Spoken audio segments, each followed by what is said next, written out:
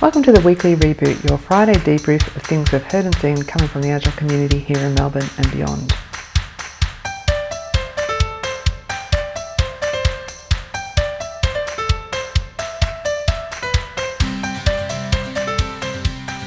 Hi Tony. Good morning. How are you doing? I'm well. Yeah, you're not? I'm not well, I'm sick. But that's not going to stop us this week, Tony. No, we're still going to smash out a podcast We for certainly you. are. Would you like to kick us off? Sure. I saw an interesting tweet during the week about hiring for culture fit. And interestingly, hiring for culture fit, you normally think we want to hire for the current culture, to preserve the current culture and to make the current culture stronger. Mm-hmm. There's a tweet I saw, which I don't know any background on, but it basically talked about how you actually need to hire for preserving the continuity of the current organisational goals and culture, but also for creating change and adding to your culture. It's being additive. And the time orientation, focus and bias that both align, those things align to.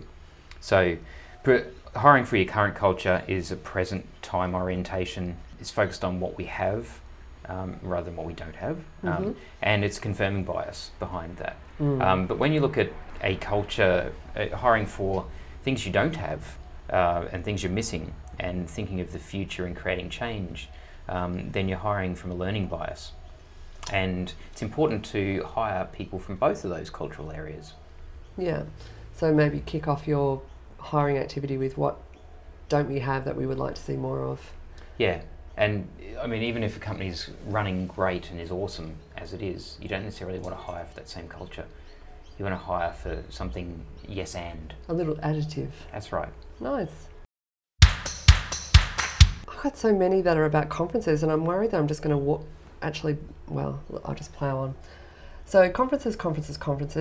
I wanted to mention a whole bunch of stuff. First of all, TConf was held on the 23rd of November and it was about testing in software by testers and QAs in software, which is great to see quality getting its time in the sun because it's often not given enough credence in delivery teams.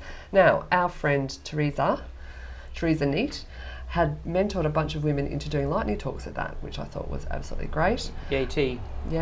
She has herself done a great conference talk called QA Ops, which I'll link to in the notes. And she's also ex-Australia Post and ex-DDC with us, and also now works at REA Group as a developer advocate. So she's got a kind of varied and juicy role there. Good to see T doing great things out there. Go T. Another conference one, YOW, is about to start in December, of course, as well as YOW CTO Summit. Can't make that one, but I noticed that Barry O'Reilly, seeing his face in his book bloody everywhere these days. It must be because we mentioned him on the podcast, Tony. That'd be it. So his new book, Unlearn, but he's going to be at YOW doing a workshop. So I think tickets may have already be gone for YOW. It's always a great conference to go to. I also wanted to mention First Conference, which is on again next year. That one is put on by our friends at Tabar and friend of the podcast, Ed Wong. Hi, Ed. They also put on Last Conf and Spark, so they do quite a few conferences. I saw him tweet. Yeah, he was talking to someone who will be speaking at First Conference, someone called Lizette Sutherland. She's the author of Work Together Anywhere and is an expert on remote working and remote collaboration. Cool. And their theme is enabling a culture of agility, and it will be on in Melbourne on the 28th of February and 1st of March next year. Looking forward to it. What do you got for me next, Tony? I've been teaching my 6-year-old about batch size optimization. Agile in real life. You know how much I love that. Yes. There were tears involved, unfortunately, but he came out one morning during the week with 5 birthday invitations that he'd been storing up in his bag. And because he was too late bringing them to my attention, he missed 2 of them. And I had a conversation with him about how large batch size has negative consequences. So he understands that now. He learnt the hard way, but Gee, it sounds like learning's really fun in your house, Tony. I don't know if that's necessarily fun. Yeah. I think I'd be looking at it as legitimate excuses to get out of parties. Maybe that's another option. No, but it's good. Great to see a bit of Agile in real life coming up there. Last week we talked to Javier at REA Group about his Agile in real life example, his daughter's Agile board. So a 3-year-old? Yes. We also mentioned in conversation their TKO Tech Kickoff internal conference. Javier has since blogged about that, and there's some videos of that too, so I'll link to that in the notes as well. Another thing that we were talking about during the week was how to get around problems when they arise, whether it be feedback or just problems that you experience at work and what you can do about them. And at one place I worked recently, we had the GGF box, which loosely translated is something like the Go Get F***ed box. No. You're gonna have to. I'm gonna have to bleep you out. You're gonna bleep me out? Otherwise, I have to tick the explicit warning. Okay. Well, I'll try that again. So one place that I worked recently, we had a GGF box, What which does GGF stand for? GGF stands for Go Get Beep. And this box was, it was just a cardboard box with a little slot in the top, and you could write something on a post-it note and slip it into the box, and it would go get beeped. And you didn't have to worry about it anymore. So if there was something hassling you or something that you didn't agree with or that was just stupid, then you could just put it in the box and everyone was happy. Just push And it those was problems gone. down. All those problems just got buried deep down inside, but they'd never, ever, ever hurt anyone ever again. Did you ever open them to read them? No. Yes, I did Just for actually. fun? Yes. I did live in fear of people opening the box and finding out a lot of things that they didn't really want to know about. Hilarious. But it was therapeutic having that box there, and everyone from the team and other teams around used to put things into the box. Yeah. Yeah. That actually reminds me of a podcast I listened to. A great mentor and friend of mine, Barb Hyman, was on the Coffee Pods podcast this week. It's really great to hear her talk about her new company, which is called Predictive Hire. Actually, they use machine learning to help you predict the success of a candidate in a role. So all about using data rather than, your bias and your instincts, which is kind of interesting. However, she talked about something that she had at BCG, or a friend or a mentor taught her at BCG, which was to have a concept which was a forgettery. So they believe in very strong feedback quite directly, and she said it was really good for resilience, but her mentor taught her that if someone came and gave you feedback and once you've dealt with it or processed it or decided what to do with it, then you should stick it in your forgettery so you can forget about it and then move forward without having it sort of chip away or eat away at you. It's Which I the thought, same thing as the GGF box. yeah, it's a great It's concept. just called a forgettery rather than a GGF box. A couple of good little hacks there. Agile Oz, I have to mention, it's nearly December, Tony, OMG, and submissions will soon open for Agile Oz.